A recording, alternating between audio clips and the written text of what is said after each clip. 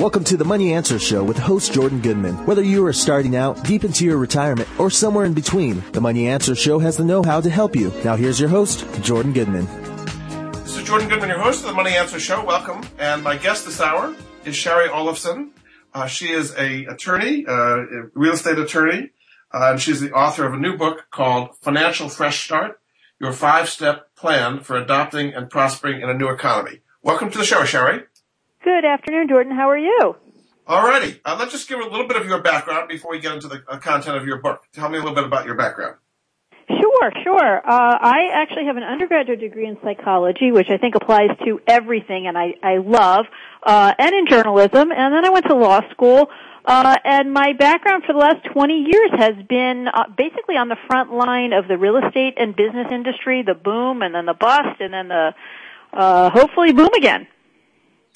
All righty, so let's kind of take a broad view of why you did this book first, and then we'll get into all the different specific areas you have about how people can take advantage of the opportunities in the, as you call it, the new economy. Sure, of course. Let's take a big view here. What happened that led to the financial collapse of 2008 and 2009?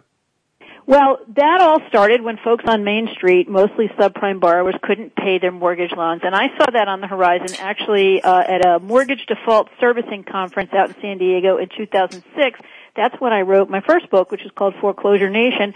And those folks were saying that they were just inundated with phone calls and just couldn't respond, which, as we know, in the last couple of years is what led to a lot of mistakes being made on some of these foreclosure files.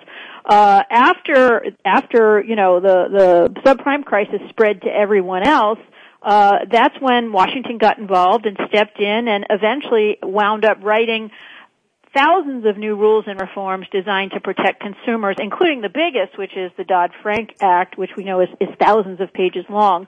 And that's really what Financial Fresh Start is about. As a lawyer and as someone who's very involved in Washington and with regulatory and policy reform, I realize that we have all these tools that we've paid billions of dollars in our taxpayer money for, and yet folks, they're very difficult to access. I mean, they're confusing, they're complicated, and so I really just broke them down so that you can access them very easily in less time than it takes to do a load of laundry and whatever information you need.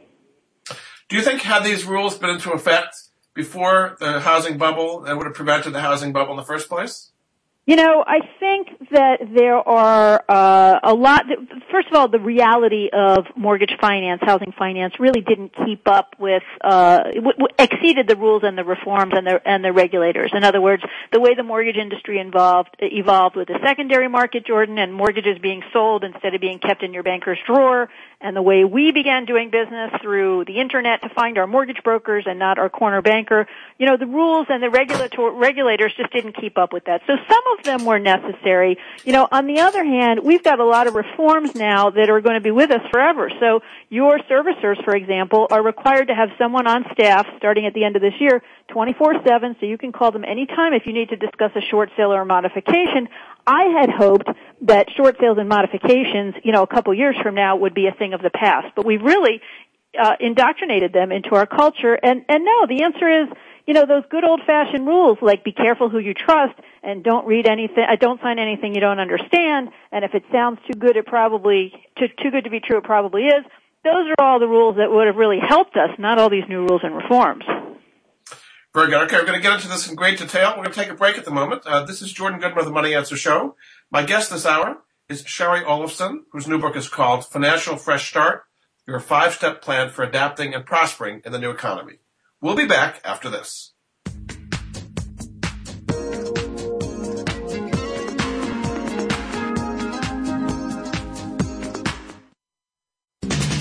We're always talking business. Talk to an expert. Call now toll free 866-472-5790. That's 866-472-5790. Voice America Business Network. Everybody needs expert advice when they look to develop their personal brand. Join Cheryl McCrary for The Leader and the Muse. Cheryl and her guests will bring you practical tips and tools to help you build your brand in ways that propel you into greater personal and business success. For strategies, stories, and much more, tune in to the Voice America Business Channel every Friday at noon Pacific Time, 3 p.m. Eastern Time for The Leader and the Muse. And get ready to take your brand to the next level. Today, enterprise technology is both strategic and global. Each week on CIO Talk Radio, IT thought leaders from around the world share their experiences with listeners as they discuss with Sanjog Aul how they are trimming costs and partnering with business to innovate and help IT become more competitive. This means better care for customers and improves the corporate bottom line. If you want to keep up with IT thought leadership, listen to CIO Talk Radio with Sanjog Aul every Wednesday at 7 a.m. Pacific Time, 10 a.m. Eastern Time on the Voice America Business Channel, the bottom line in business talk.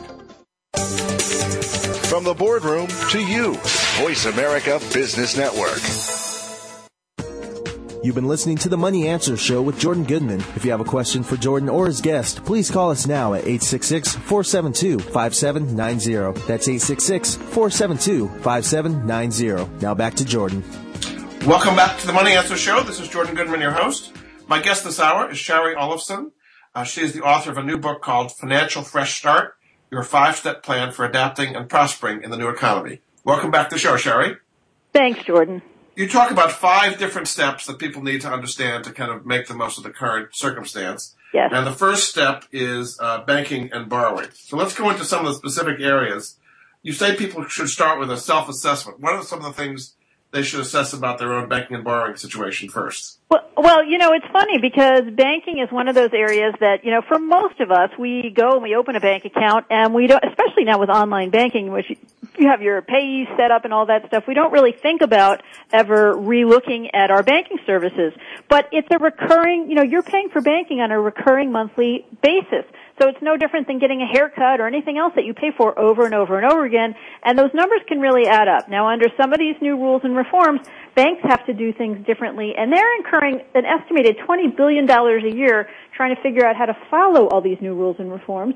They are businesses, so they have an obligation to their shareholders to pass those costs on to us. So now more than ever before, it's really important that you look at the banking services you're paying for, because there's no such thing as free checking anymore, and you may be paying for services that you don't need over and over again every month.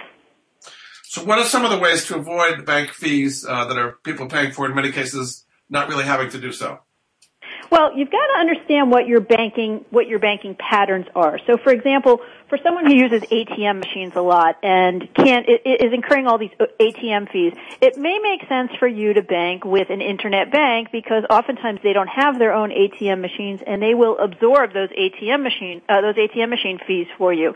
There's also other new overdraft rules. So under certain types of accounts, you actually have to opt in order to pay overdraft fees and have overdraft protection. But, for example, for pre-authorized electronic charges or for reoccurring debit card purchases, you can get charged those overdraft fees now, which are even higher than they were before, even if you don't opt in. So you really just need to take a few minutes and think about what kind of banking services do I really need, what are my banking patterns, and what am I getting charged for? If you don't opt in for overdraft fees, then checks will start bouncing. Is that right? Well, it depends on the kind of account that you have.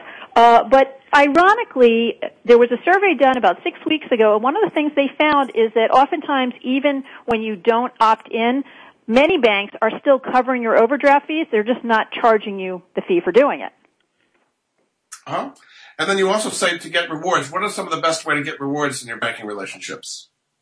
Well, rewards and loyalty points are a slippery slope because we just assume that those are going to be beneficial for us. But the truth is that companies that are offering loyalty rewards and programs like that are doing it to make money. They're not doing it to lose money. And so one of the tips that everyone should be doing and everyone should be on track with by now is to set up a separate email address anytime you sign up for some kind of discount or something like that. Because one of the tricks they do is they send you emails and they try to target you to get you to actually spend more, even though you're getting discounts.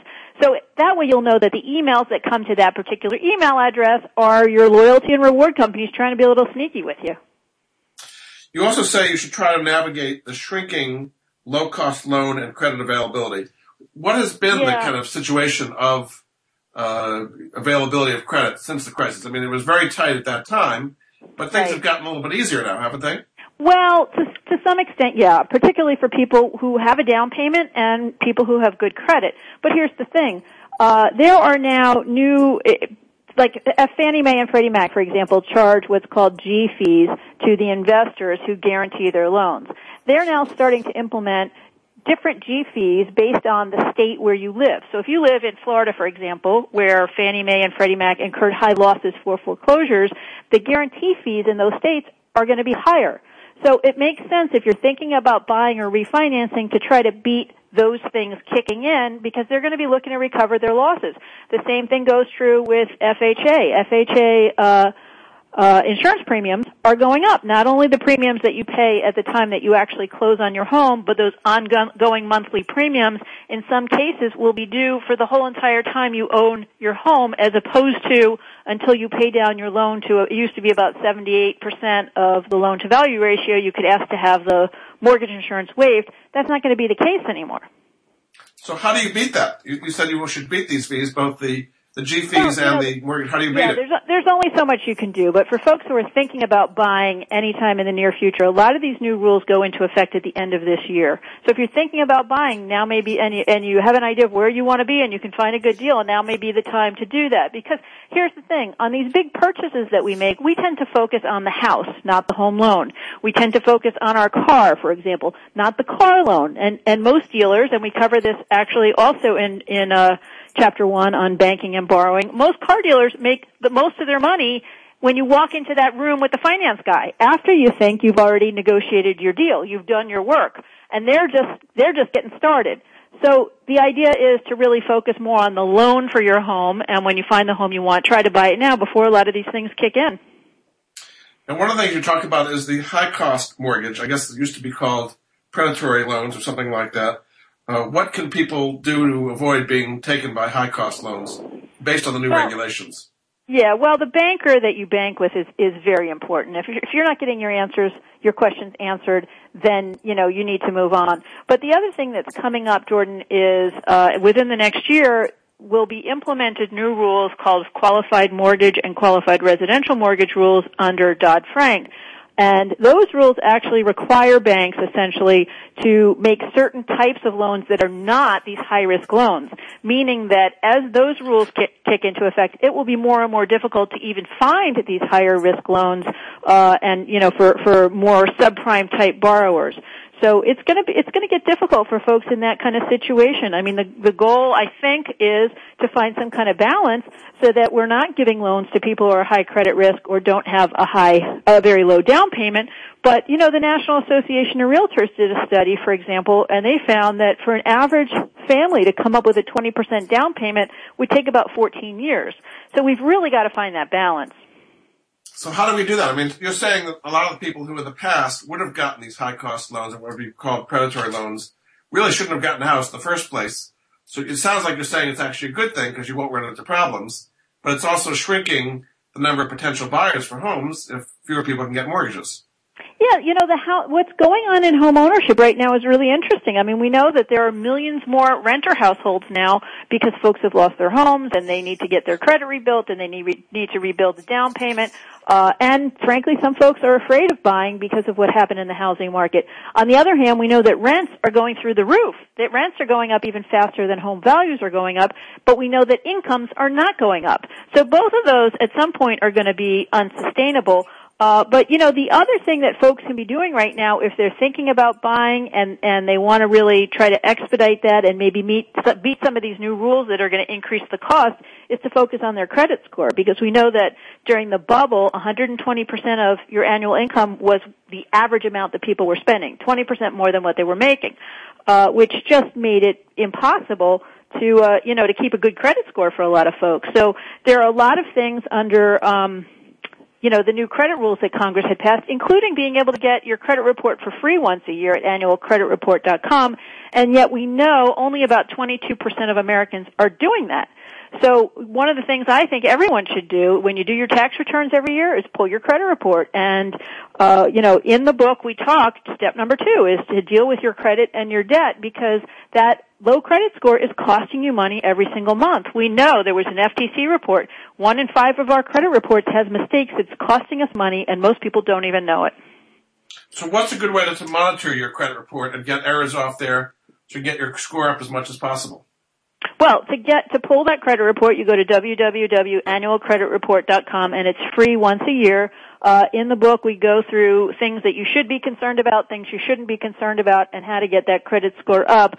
Also, for ongoing expenses, under the new Credit Card Accountability, Responsibility, and Disclosure Act, we now know that, for example, the banks can't increase your interest rate like they used to unless you miss 2 payments in a row. So, the goal is to be sure that you don't miss 2 payments in a row. And they've got to send you at least 45 days notice.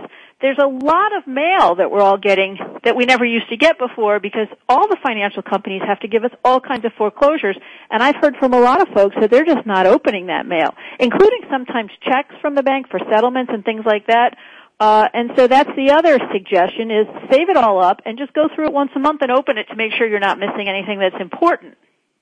What has been the effect of these rules on the Card Act, particularly on the availability and the price of credit for consumers? It's a really interesting question.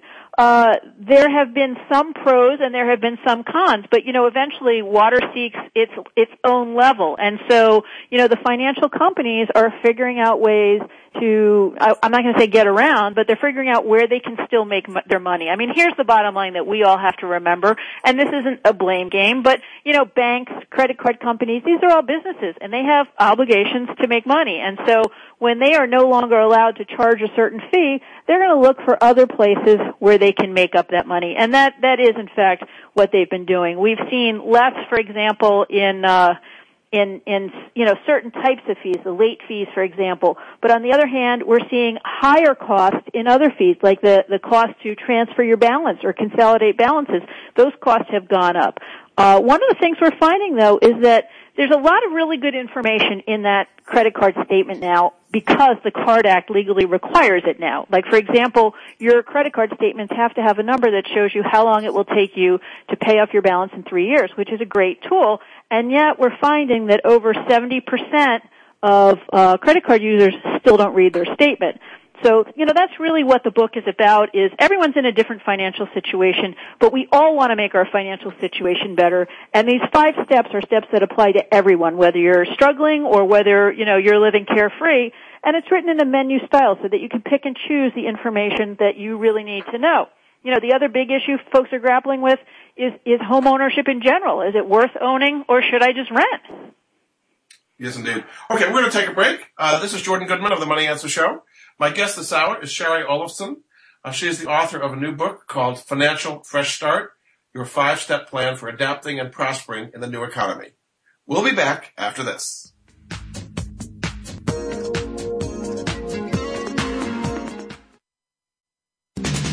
We're always talking business. Talk to an expert.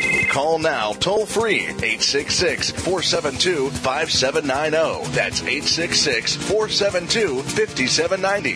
Voice America Business Network.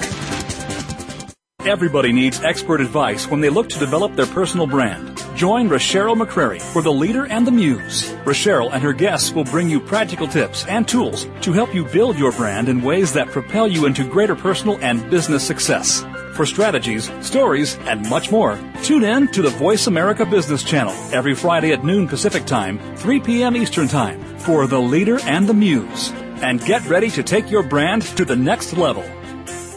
Today, enterprise technology is both strategic and global. Each week on CIO Talk Radio, IT thought leaders from around the world share their experiences with listeners as they discuss with Sanjog Aul how they are trimming costs and partnering with business to innovate and help IT become more competitive. This means better care for customers and improves the corporate bottom line. If you want to keep up with IT thought leadership, listen to CIO Talk Radio with Sanjog Aul every Wednesday at 7 a.m. Pacific Time, 10 a.m. Eastern Time on the Voice America Business Channel, the bottom line in business talk. From the boardroom to you, Voice America Business Network. You've been listening to the Money Answer Show with Jordan Goodman. If you have a question for Jordan or his guest, please call us now at 866-472-5790. That's 866-472-5790. Now back to Jordan. Welcome back to the Money Answer Show. This is Jordan Goodman, your host. My guest this hour is Shari Olefson, the author of a new book called Financial Fresh Start, your 5-step plan for adapting and prospering in the new economy. Welcome back to the show, Shari. Thanks, Jordan. One of the areas that has changed is student loans. So basically tell us some of the changes in student loans, not only related to Dodd-Frank, but also the Healthcare Act was changed. And what are some of the new things people need to know in getting student loans? Sure, and that is actually an area that's continuing to evolve. I think the most helpful tool that has come out is through the Consumer Financial Protection Bureau, and that is the Know Before You Owe tool, and that can be found at cfpb.gov. That allows you to actually, really for the first time ever, accurately compare the cost of going to one school versus another, which is super important because there are so many hidden costs there. And I can tell you, my daughter was just accepted to college, and we're getting ready to send her off next year, and that can be a really complicated process. But the real problem we're having with student loans, of course, is that the cost of going to college has increased 8-fold over the last decade, and yet the resources that average families used to pay for those costs have disappeared because primarily that was home equity. So we've got a situation where 95% of the students who are going to college now are getting some kind of financial aid or help. And, you know, you think if you're a retired American, for example, well, that doesn't have anything to do with me. I don't have kids. But it does, because one of the big phenomenons is, unfortunately, we're seeing kids getting out of school now saddled with this student loan debt, which we know has hit record highs, unable to get jobs, and they're not able to get into housing. They're not able to begin saving, all of those things that enable them to not need help from us. There's this particular new program called the Income-Based Repayment Program. Explain how that works. Well, there's actually several new programs. That's one of them. But one of the things that they're trying to do now is enable students who are not in a situation with, if they're not able to get their income going right away, where they'll be able to pay. So instead of calculating eligibility just based on the balance of the student loan when they begin repaying it, the government's starting to use either the higher of the original student loan balance or the current balance. So it's basically making it a lot easier for folks to kind of get ahead and not be saddled with the student debt forever. You think it's good to be in this IBR program if you can. As I understand that if you're in there and you pay on time for 10 years and you meet certain criteria, you can have the rest of your student loans forgiven completely. You think that's a good idea? I think that's a good idea. Unfortunately, you're never going to have a situation where no one's sort of figuring out ways to take advantage of the circumstance. I mean, we basically, with these new student loans in particular, we have to create a finite number of buckets to put the students into. And I actually think they've done a pretty good job so far. But again, a lot of these are still in development. There's still changes going on when it comes to student loans. Another area you talk about is small business loans. How have things changed, and what is the best way to get a small business loan in today's environment? Well, the biggest thing that happened with small business loans when the market overall tanked is banks froze those lines of credit, and that really created a lot of hardship for smaller businesses because they live on those lines of credit. And I'm talking carte blanche for certain industries altogether, for certain size loans. So even if your loan was performing and you were paying on time, we had lots of instances where the banks were calling those loans and literally putting businesses that were doing well out of business.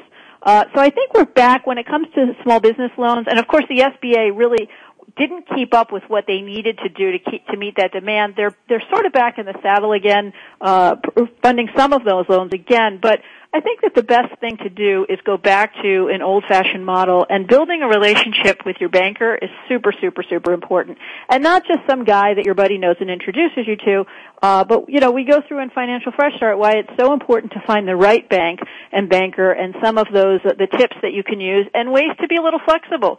So, if you're not able to get the amount of the loan you want now, start with something smaller, prove that you're worthy of it, and go back in 6 months again for more. One of the areas you talk about is micro-lending. Describe what that is and when is a micro-loan better than a traditional small business loan? Well, particularly for smaller loans, the Internet has really enabled investors. We used to call them angel investors, but now they come in all shapes and sizes, and folks who need the loans. And so there are several websites now where you can go for microfunding. One of the things I also love, and this is more for investors, because if you're not getting great returns on your investment, are some of the microfinance sites available to fund small businesses around the world where it's really difficult for them to get financing. Kiva is one of them, but there are several. I've actually invested several myself, and it's wonderful. You can make investments as small as $25, and you get returns anywhere from 3 to 5%. There's like a 95% repayment rate. And you're also doing good with your money. But small business owners can seek out some of the same types of websites online now too as well. And it's a growing industry. There's about $150 million last year that was distributed to small businesses that way. What are some of the other websites people can find out about microlending? You know what? I don't remember the other ones off the top of my head, but if you go to ShariOlefson.com, we do have those listed on the website. It's ShariOlefson.com. And I don't want to give you the wrong names because there are some you do need to be careful in this particular world. But we've also got 2 or 3 of the resources online that actually vet these investment sites that can help you to make sure that you don't find the wrong ones. But they do have some similar names, so you have to be careful. Is there a website related to the book specifically to follow up on some of the ideas you have in the book? Yeah, that's ShariOlefson.com, and the book can be purchased there as well as on Amazon and Barnes & Noble. There's also a newsletter where we actually send out once a week so folks can really stay up to speed with what's happening in the world in these 5 areas, the 5 steps, and we design it so that you can read that literally in less than a minute, know what went on in the week before. And if anyone has a question for me directly, they can reach me on the website as well. Okay, let's talk about foreclosure, which is an area I guess you've dealt with a lot. How have the foreclosure rules changed, and what kind of programs are out there to help people to avoid foreclosure? The foreclosure rules are still a work in progress. I think that the most significant foreclosure alternative bundle was the Making Home Affordable package, which came out from the Obama administration a few years ago, and the primary sources under there are the modification, which is the HAMP modification, the refinance, which is the HARP refinance, and then, of course, some of changes made in HARP. They then called it HARP 2.0. And forbearance agreements you can get under that as well. Now there are principal write-downs that are available on that. Those mostly only apply if your loan is owned or insured by Fannie Mae or Freddie Mac.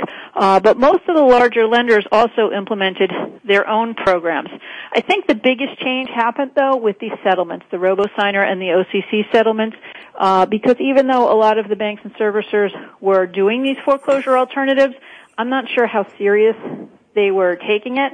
And now under these settlements, they're actually required, there are dollar amounts that they're required to provide to borrowers. So, for example, under the OCC settlement, I think it's like $5.7 billion worth of either short sales or modifications or principal write-downs. And so the banks have an incentive to meet those thresholds. The one thing I tell everybody, if you tried to get some help a couple years ago and it didn't happen and you still own your home, try again because the rules of the game have changed. So if you're in that situation, you're kind of heading towards foreclosure, how do you know what the right thing to do? Should you do a HARP? Should you do a HAMP? Should you do a short sale? What is the best way to navigate all this? Yeah, the first thing you have to ask yourself, Jordan, is can I afford this house? Because I've seen so many people lose their home to foreclosure because they should have done a short sale. If they had been realistic, they would have known that, there really is no such thing as a free ride. The bank wasn't going to just forgive their principal. They were never going to be able to afford to live in that home, and they really should have just worked out a way to sell it and moved on. So the first thing is to really get real and decide, even with a little bit of help, can I really afford to live in this home? If the answer is yes, then you go to your bank and you show them your income and you show them how you can make a payment if they adjust the interest rate a little. And in many cases they're doing that or write down the principal. It's really helpful for people if you just go online and you can go to independentforeclosurereview.com or nationalmortgagesettlement.com and find out if your bank or servicer is one of the ones involved in these settlements, these 2 settlements. If so, you're in luck. And, take it from there. If you want to stay in the home and you think you can afford it, then try to get a modification. If not, and you need to move on, I tell people that the sooner you move on, the better. The sooner you move on, the sooner you can start rebuilding again. You have a whole section in the book as well on the Fair Debt Collection Practices Act. How has that changed? And if you're being hounded by collectors really abusing you, what kind of defense do you have for that? Well, there are steps that people can take, and unfortunately, the debt collection business has grown. There's about $150 billion in collections right now, and collections fraud has actually grown. I mean, there are companies out there that are buying stale debt that, they no longer have the legal right to try to collect, and basically harassing people, trying to shake them down to get them to pay. So, we talk about in Chapter 2 and Step 2, if you're getting calls from one of these collections firms, the steps you can take to protect yourself. You can ask them to send you a validation notice. They're not allowed to call you after that until they provide that. And then the steps you can take if you believe that it's not your debt. You also talk about the fresh start after bankruptcy. I mean, if you are being pushed out of your home and having all these debts, when is bankruptcy appropriate and when is it not in light of the new rules? Well, if there's no way that you're going to be able to meet your obligations on an ongoing basis, then bankruptcy makes a lot of sense. The problem is that a lot of people think, or used to think, that they could rack up debt and then just file bankruptcy and it would be over with. But filing bankruptcy, you're really under a microscope when you file bankruptcy, and you can be accused of fraudulent transfers if you try to transfer assets out of your name. So it's not something that is to be taken lightly. It's really sort of a last resort. There are so many different situations, Jordan, and so many different circumstances people are under, but we do give a handful of tips that we felt apply to most people, including, if you're going to file, should your spouse file, tips on also selecting a bankruptcy attorney. In fact, after the 5 steps, there's a whole chapter on how to get professional help without getting taken, because there are so many stories you hear of people who have tough circumstances, and they jump from the frying pan into the fire by hiring, for example, an attorney or a debt counselor or a mortgage broker who gives them bad advice. How many times have we all heard of someone who was professionally advised to stop paying their mortgage? And lo and behold, they end up in foreclosure. They ended up losing their home, and they didn't have to. So we do dedicate a whole chapter to that, including how to review your legal bills and how to negotiate a retainer agreement with a financial advisor, all of those types of things. Very good. Okay, we're going to take a break. This is Jordan Goodman of the Money Answer Show. My guest this hour is Shari Olefson. She's the author of a new book called Financial Fresh Start, Your 5-Step Plan for Adapting and Prospering in the New Economy. We'll be back after this.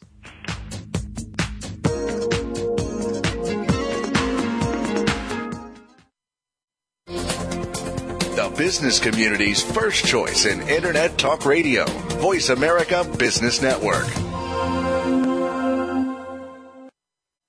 Dialogue is the single most powerful leadership tool we have to make a difference in the world. Leading Conversations with host Cheryl Esposito creates a place for that dialogue. Tune into the Voice America Business Channel every Friday as Cheryl hosts new conversations among leaders from around the world in business, government, art, economics, and social change. We'll explore big ideas and everyday actions and learn how their own leadership has led them to discover a newfound sense of possibility in the world. Leading Conversations with Cheryl Esposito, bringing big thinkers together in conversations that make a difference, right here on the Voice America Business Channel every Friday morning at 10 a.m. Pacific Standard Time. Everybody needs expert advice when they look to develop their personal brand. Join Cheryl McCrary for The Leader and the Muse. Cheryl and her guests will bring you practical tips and tools to help you build your brand in ways that propel you into greater personal and business success. For strategies, stories, and much more, tune in to the Voice America Business Channel every Friday at noon Pacific Time, 3 p.m. Eastern Time for The Leader and the Muse. And get ready to take your brand to the next level. Leadership is a vital skill set in today's competitive global economy. Being a leader is not enough. To succeed, you must optimize your performance and know how to imbue others in your organization with leadership skills. Practical, actionable leadership insights are the focus of Leadership Development News, hosted each Monday at 9 a.m. Pacific, noon Eastern, by Kathy Greenberg and Relly Nadler on the Voice America Business Channel. Doctors Greenberg and Nadler, who coach global leaders on how to be most effective, will share their insights and contacts. The path to leadership excellence begins here. Voice America Business Network. The bottom line in business. You've been listening to the Money Answer Show with Jordan Goodman. If you have a question for Jordan or his guest, please call us now at 866-472-5790. That's 866-472-5790. Now back to Jordan. Welcome back to the Money Answer Show. This is Jordan Goodman, your host. My guest this hour is Shari Olefson. She's got a new book out called Financial Fresh Start, Your 5-Step Plan for Adapting and Prospering in the New Economy. Welcome back to the show, Shari. Thank you, Jordan. So we want to talk about the investing and saving environment. Kind of what changed psychologically when the markets and the economy took such a big hit in 2008, and what have been the reverberations since then? Well, the biggest issue is that we saw a huge increase in sort of the income disparity or the wealth disparity in this country. And part of that has to do with the fact that folks who, have larger wealth holdings in general tend to hold more of their wealth in stocks and bonds and other financial instruments. But folks who have, for example, less than $500,000 in net worth, only a very small percentage of their net worth is made up of anything other than their home equity. So the problem was, we had the S&P rose something like 35%. At the same time that home values decreased by about 5%. So that became, a huge spread. And the folks at the lower end, eventually were living off of anything other than their home equity. So a lot of people are still in a lot of fear, even though the markets dropped 4 years ago now. It's been quite a while. And they still keep a lot of money in cash, earning pretty much nothing. What do you advise for people who are still in that kind of state of fear about getting into the market now that it's up so much?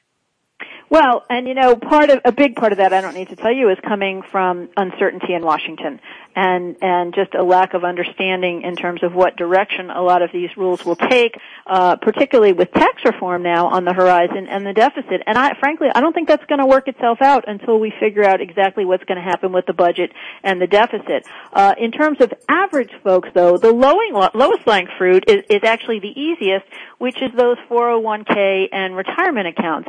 And one of the reasons for that is that so many folks cash those out in part because of employment. I mean, people nowadays are changing jobs every 3 to 5 years. It used to be, every 10 to 12 years. And one of the things we see that happens is when folks change jobs, oftentimes they don't roll over those retirement accounts, especially during the last couple of years. They've been cashing them out and just not opening them again. So for average folks, the best thing to do in terms of savings and retirement still right now is to fund. They're just not funding those accounts. They're not taking maximum advantage of them. One of the things you're saying is people should start to prepare for rising interest rates. That certainly hasn't been happening lately. If anything, rates have been falling recently. Why are you saying people should prepare for rising interest rates, and how should they do it? Well, they can't go down a whole lot more. So, from everything I hear, we'll see rates comparably, low, not really going through the roof, at least for the next year or so, but eventually the rates will go up again. And, I think that's one of the reasons that we're seeing folks hold off on a lot of long-term investing, to look at company growth that benefit from some of those rising rates that may make a lot of sense. But, again, the whole concept for wealthier folks who have time and are more sophisticated, navigating financial investments makes a lot of sense. But for most Americans, the extent of their financial instrument investing is going to be indirect through a 401k or an IRA, through mutual funds and those types of things, simply because they don't have the time and the sophistication level to do that. And I don't see that changing anytime for a while. You also talk about pension plans and say that there are new rules and reforms there, and that it's kind of hurting public pension plans. What should people expect as far as their pension plans? Well, part of the problem we had with pension plans during the boom and the bust is that the public plans were counting on at least a 5% return. A lot of the private plans counted on at least an 8% return, and of course they didn't get that for years and years. And we know from a lot of the municipalities that they're significantly underfunded. I think for average folks, the world is just different now, and I think A lot of us saw that with AIG and some of the bigger companies. Anyone who worked for a bank probably lost everything that they had in their retirement account with the bank if that bank was taken over by the FDIC or merged. And so I think the takeaway for most of us is you want to also just have a plan B. You don't want to put all your eggs in one basket and be counting on a pension plan being there because you just never know what's going to happen. I'll never forget when Daniel Mudd, who was a former head of Fannie Mae, was being interviewed on NPR after all of this happened. And I think it was Diane Reams asked him, well, what happens if it ends up that there was fraud in these files and yada, yada, yada? And his answer was, well, we have insurance against that. And I just about fell off my chair because that was right after AIG had crashed, and having insurance really meant very little. And so I think, a lot of the takeaway for average folks is just that making sure that you have a plan B, even a plan C, and just are as independent as possible and in control, not counting on your pension plan, is an important takeaway. As far as the financial rules go, the biggest impacts have been for financial advisors who now need to specify, the standard of care they have, whether, they're living up to a fiduciary standard or not. And again, that boils down to reading your statements. But I'll tell you, I just opened a new account with a big brokerage, and the mail I'm getting, Jordan, is unbelievable. I mean, I'm easily getting 3 or 4 pieces of mail. All these new rules and reforms that Financial Fresh Start is all about. They got to send me a letter for every one of them. Yeah. One of the things you say is that people have pitfalls in planning for retirement. What are some of the most common retirement planning pitfalls? Well, one of the things that we see people do, which is really unfortunate, but you can understand why, is helping their kids a lot because, frankly, it's hard for young people nowadays. I was sitting next to someone at dinner the other night, and they were talking about their daughter and their new grandson who was not there, and the kid's 3 years old and needs help, it's $12,000 a year to put him through school. So, that's a big problem is, worrying about their kids. Missing out on tax opportunities is another biggie. But probably the biggest is underestimating the cost of health care and long-term care because we just tend to not realize how expensive that is. An average couple needs to have about $250,000 just to pay for medical expenses, not even including the long-term care.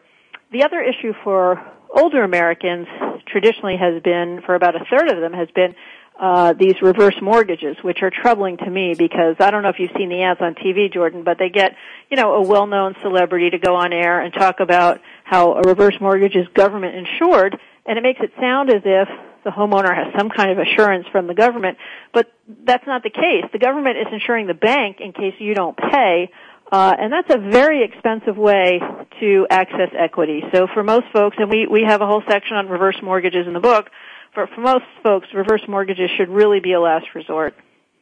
What do you see of the impact of Obamacare as it's being kind of phased in here, as it's going to affect health insurance and health care costs?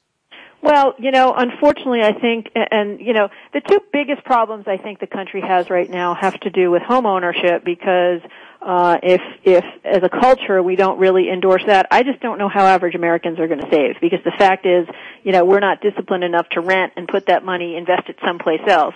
So that really concerns me because if average Americans don't save, then when it comes time to retire or medical emergencies, things like that, we're all going to end up having to foot that bill.